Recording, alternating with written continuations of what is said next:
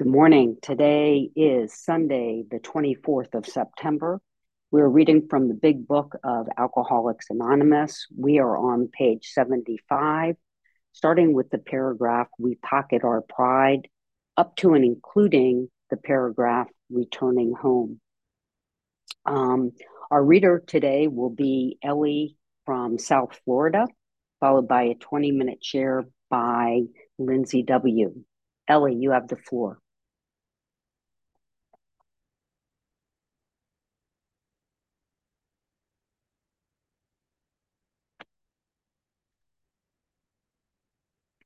Ellie? There it There you goes. go. I couldn't unmute. Good morning. My name is Ellie. I'm gratefully recovered for today, and it is my pleasure to do service. We're in the chapter into action. We pocket our pride and go with it, illuminating every twist of character, every dark cranny of the past.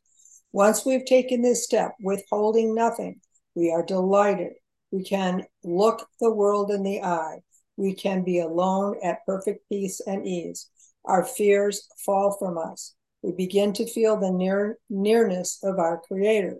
We may have had certain spiritual beliefs, but now we will begin to have a spiritual experience. The feeling that the drunk problem has disappeared will often come strongly. We feel that we are on the broad highway, walking hand in hand with the spirit of the universe. Returning home, we find a place where we can be quiet for an hour, carefully reviewing what we have done. We thank God from the bottom of our heart that we know Him better. Taking this book down from our shelf, we page which contains the 12 steps. Carefully reading the first 5 proposals, we ask if we have omitted anything, for we are building an arch through which we shall walk a free man at last. Is our work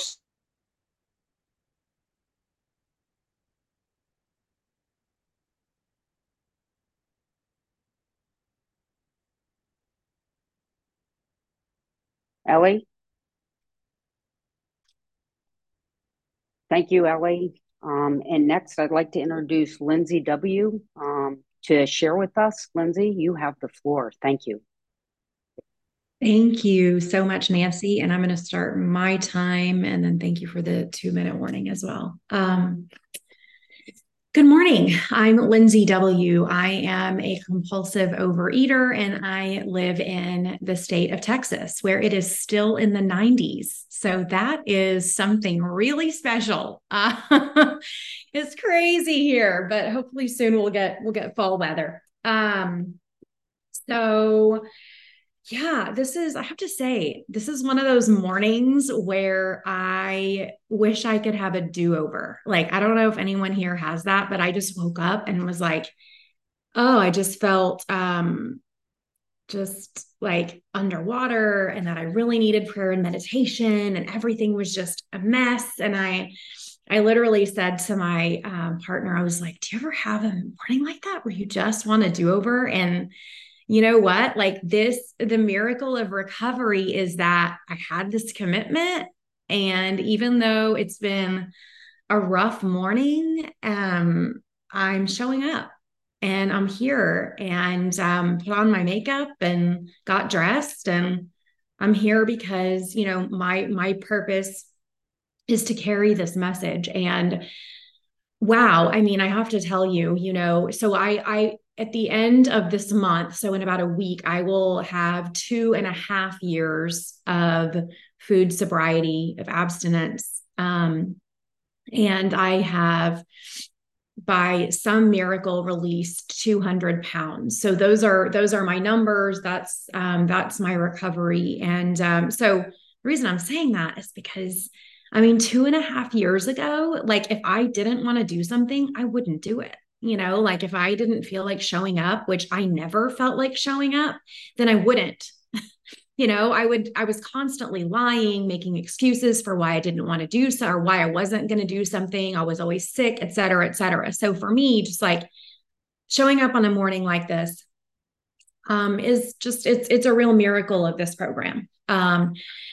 So This paragraph, when I went back this week to remember which one I got to speak on, I was like, are you serious? Like, what a gift to be able to speak on this paragraph. Because I feel like so often it's like a random paragraph that it's like, oh gosh, I've got to pull out the content from this and it's going to be challenging. But this one is one of my very favorites. And to get to speak on promises is really a gift. So I'm really excited about this. So I want to share just quickly about what it was like. So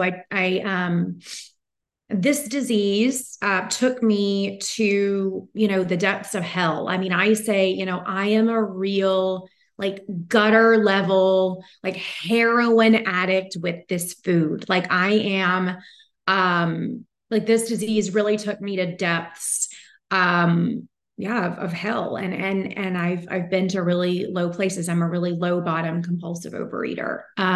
So my top weight was 350 pounds and I'm 5'3". My whole life, I always went to food for, to escape. I mean, I was always just looking to escape my life. That was it. I just didn't want to be present in this life. And I don't even know what was so wrong, but it was like, I lived in fantasy from the time I was a kid. I remember, being in junior high and going into my room on the weekends and like writing down fake plans with people, like the people in school that I wasn't cool enough to be friends with. And I'd be like, and we went to Brandy's house last night and Chelsea was there and her boyfriend was there and these guys, and we did this. I mean, I was already living in another world, like reality. I just couldn't bear to be in reality.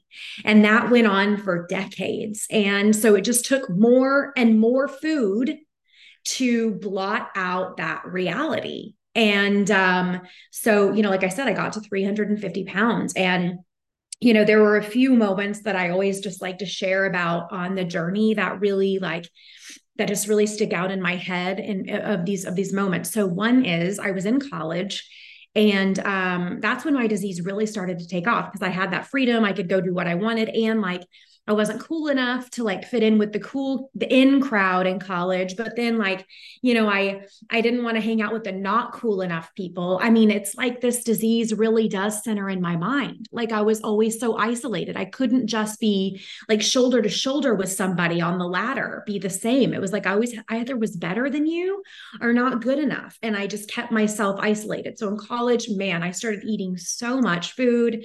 I started going to multiple fast food restaurants, getting multiple drinks when I would go. So people thought I was ordering for a lot of people, the whole rigmarole. And so one weekend I went home, had this conversation with my parents because I was spending all this money on food. And we were like, okay, we're going to, you're going to stick to a budget, go to the grocery store, cook food. And like, that's what I wanted to do. Like it's like in Bill's story, I so identify because it's like, I really meant business this time. And I really did. I meant business. I was going to go back to Abilene where I went to school. I was going to go to the grocery store, cook my food. I wanted it with everything. I needed it. I wanted it. I wanted to do better. And I just remember I was driving back into the city where I went to college that evening, same day I'd had the conversation with my parents. And I remember as like a 20-year-old, it was like the steering wheel turned into the fast food restaurant against my will. And I just still remember the way that felt because it was this utter hopelessness and desperation. And of course, I didn't have the language for it. I didn't know about this disease, but I was just like, oh, something's really wrong with me. Like I am in big time trouble because I don't want to do this and I can't not do this. And that's the really scary part of this illness, isn't it? I mean, that's what it says in the big book. Like, that's the baffling nature of this is the utter inability to leave it alone, no matter how great the necessity or the wish. And it was like, it's the terrifying feature of it, right? Like, it's the terrifying nature. It's like, I didn't want the food, but like, I needed and wanted to leave it alone and I couldn't do it. That's so scary. That's really scary. And I was really screwed. And so, look, the years went on. I got married, I got divorced. I moved to New York City from Texas. I moved back to Texas. I mean, I tried all the things, right? I gained weight, lost weight a few times on diets.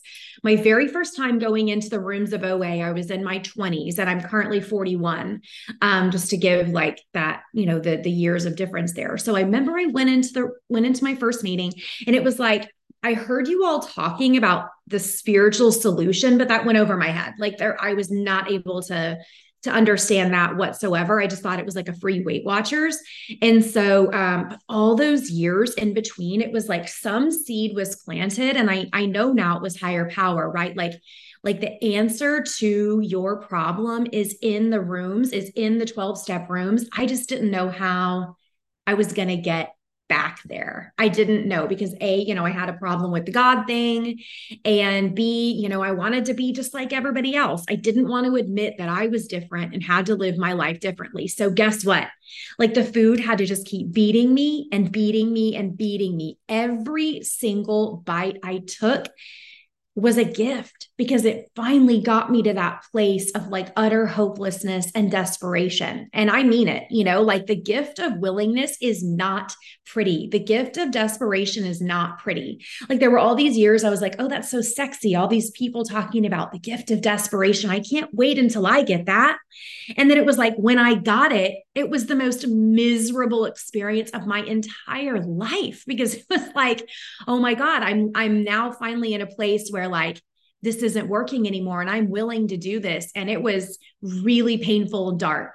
And so a couple of other things that happened to me, I ended up having an eviction notice on my door. So when I tell you I'm like gutter level compulsive overeater, I really am. I was ordering a lot of food delivery every day and like hundreds of dollars worth. And I couldn't afford it.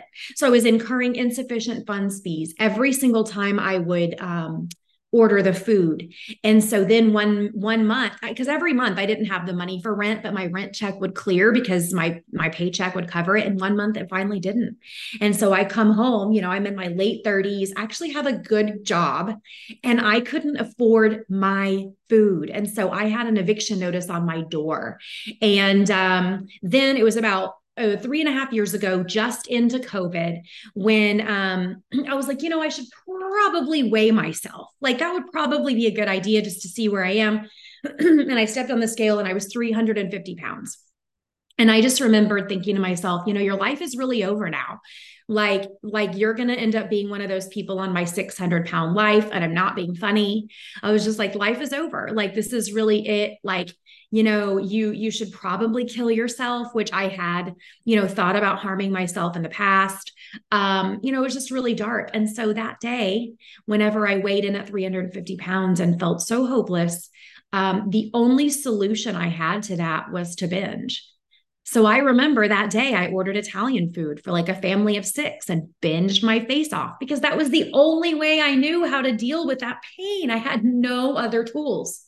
I had no other way to deal with life, whether life was good or bad or in between. The only way I knew how to deal with it was through food. And it's like in the big book, how it says, it's like the man who has a headache and then beats himself on the head with a hammer so that he can't feel the ache. And that was me, right? Like, here I am. I'm 350 pounds. The only way to make that pain go away is to eat more food. And that is just so terrifying. And so, a few weeks later, I finally had willingness. I was just, at that weight, I wasn't able to properly dry off. I really couldn't shower well. Personal hygiene was kind of going out the window because I was essentially a handicapped person. And so one day I just had this willingness to call a sponsor who had tried to work with me multiple times before, because by the way, I was the person who, would ghost sponsors left and right. I'm sure there are people on this meeting that I've ghosted in the past that tried to sponsor me. I was that person, constantly saying I was willing and then I just couldn't do it. So I had this willingness, called this woman, asked her to sponsor me, said I was really ready this time. And, I had some gift of willingness that I believe is a divine gift. I really believe it's a divine gift. And so She said she would sponsor me, and I just became willing, one day at a time, 1 hour at a time, to follow someone's direction other than my own. And because my ideas got me to 350 pounds, wanting to end my life. And so I was like, okay, let me just do what someone else is telling me to do just for one day. And I remember those first few days of abstinence. I was climbing the walls. I mean, I remember making outreach calls in tears, leaving messages on people's voicemails, crying. They probably couldn't even understand what I was saying because they just couldn't imagine getting through the next 5 minutes without my donuts or without going to McDonald's. I mean, I really couldn't. It was that bad. And so anyway, I worked the steps, became recovered. I did have a relapse. And that's actually, so the very first sentence of this paragraph this morning is, we pocket our pride and go to it, illuminating every twist of character, every dark cranny of the past. And I had read this paragraph, a few times this week. And then this morning, it really stuck out to me. We pocket our pride and go to it. And my pride is really what got me after that first recovery I had, is that I didn't want to talk about what was really going on with me. I was a recovered person, don't you know? I was so worried about what everybody was thinking of me. I wanted to make sure I was saying the right things, that I was acting the right ways, that I was spiritual enough, that I was happy enough, right? That my life was great enough. And so my pride really got, and then the dishonesty and the pride go hand in hand together, and I relapsed. And so I actually remember being on a meeting. It was my home meeting on Saturday mornings that I had qualified at a couple months before. And a very good friend of mine said, "Hey, are you going to share on this meeting about what's going on with you and your relapse?" And I was like, hell no. I'm not going to tell everybody that I've relapsed. They all think I'm Miss OA, I'm Miss Recovery, which is like, I mean, I had like 4 months at the time, but I'm telling you, the pride is like a problem. And so I did share that day, because this person who I think is on this meeting is quite convincing and wasn't going to take no for an answer. So I told everyone about my relapse, and that cracked me open. It really punctured my ego in a way that opened the door for the recovery that I have now, which is, I stay really honest, and, I ask God continually to remove my pride, because that will take me down so quickly. That will take me right back into the food. And if this disease is progressive, like everyone says it is, like the book says it is, like I've experienced, like I can't even imagine what this relapse would look like for me. And so, so I worked the steps exactly as outlined in the big book of Alcoholics Anonymous. And, like I said, I mean, one day at a time, I have almost 2.5 years of food sobriety. And that is a miracle, because I couldn't stay out of the food for even half a day. I really couldn't. I mean, I wasn't even trying anymore. It was just like the food was coming all day long, and I always had to know where it was going to come from next. And so, it's such a miracle. And today I'm living a life beyond my wildest dreams. And by the way, that doesn't mean that life is always going my way, because let me assure you that it is not. The past few weeks of this summer have been some of the hardest weeks of my life. I've gone through some extreme emotional pain, some really difficult times, and I have continued to stay sober one day at a time because of this program, and only because of this program, and because of my higher power. So let's get into the paragraph a little more. So like I said, we pocket our pride and go to it, illuminating every twist of character, every dark cranny of the past. And that's really important for me. I have to remember that. Like, I pocket my pride, like it goes away, because I can't live in this spiritual way of life if I am constantly worrying about what everyone else is thinking about me. And then once we have taken this step, withholding nothing, we are delighted. So I remember, when I gave away my 5th steps, I absolutely felt that way. And I didn't hold anything back. I think I had like 100 something resentments the first time. I was like that sponsee that sponsors probably like hate working with. So they're like, well, there goes hours of my life having to listen to this inventory. But And then even on my nightly reviews, I mean, sometimes my nightly reviews are really long because I can't withhold anything. I have to get it all out. And something else I want to say is that, in these last few weeks, as I mentioned, I've had a lot going on and I've really wanted to isolate. And I have been isolating. I've continued to work with sponsees. I've continued to go to meetings, but my outreach calls have really suffered. I haven't been connecting like I need to and like I know is critical for my recovery. And so I want to admit here and hold nothing back that I haven't been doing these inventories one-on-one with people like I need to do. And so I need to get better about that, illuminating every twist of character on a daily basis, not just in this fifth step. Okay, so then here are the beautiful promises. We can look the world in the eye. We can be alone at perfect peace and ease. Our fears fall from us. We begin to feel the nearness of our Creator. Okay, the one I always love on this is we can be alone at perfect peace and ease. I mean, the idea of being alone before this program, I couldn't do it. I mean, when I would leave work and get in the parking garage, I would immediately pull up my phone, Uber Eats, order the food delivery. So I knew it would be at home by the time I got there because I live by myself. And I was like, I can't be alone. I can't be alone with my feelings. I literally think they might kill me.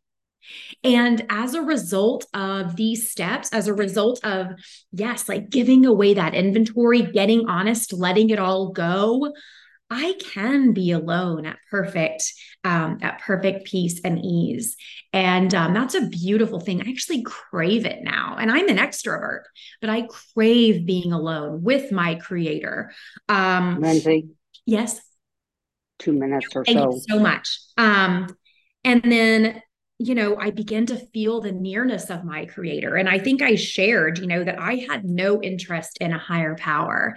And, but as I worked the steps and as there's some sort of, there's a power greater than me when I get honest with another human being about what is really going on, about all of those things in me that I haven't told anybody. There's a power greater than me in a connection with any one of you. When I do something I don't want to do, there's a power greater than me in that. And so I do, I feel the nearness of my Creator after I have that experience. And then the feeling that the drink problem has disappeared will often come strongly. I am so grateful and fortunate that was a promise that did come true for me, that the desire to eat compulsively did disappear, but it says will often come strongly. So not always, right? So for anyone that doesn't experience that promise right after they give away their fifth step, it's okay because it says often, not always. So I just want to say that. And then, we feel we are on the broad highway walking hand in hand with the spirit of the universe. And I'm a very visual person. And so I just love that idea is it's a really broad highway and it's the spirit of the universe, right? So my conception of God is, first of all, really undefined. Second of all, just really big. Third of all, really all encompassing of all the good things, the love in the world. And I just love, and I always feel it says somewhere else that we're hand in hand, right? So I'm not on this broad highway or hand in hand with others, but I'm with all of you. We're all together walking on this broad highway. There's room for anyone and everyone with the spirit of the universe. So coming from someone who wanted to isolate, thought I was different from everybody, better or worse than you, couldn't be alone without the food, wanted to die, canceled every plan, stayed in the dark every weekend and did nothing, to being at a place where I get to have this full living experience. I feel all the good and I feel all the bad. Unfortunately, that's just the truth. But these promises really do come true if I work for them, and I have to work and I don't always want to. So here I am this morning. I didn't want to be here. I'm so glad I came though. It always feels so good to show up and do service, but I didn't want to be here, but that's what this is. We show up, we do the work, we get the promises, and yeah, I'm really grateful for this program, for all of you. And I'm sure my time is up, Nancy. So thank you. I'll pass.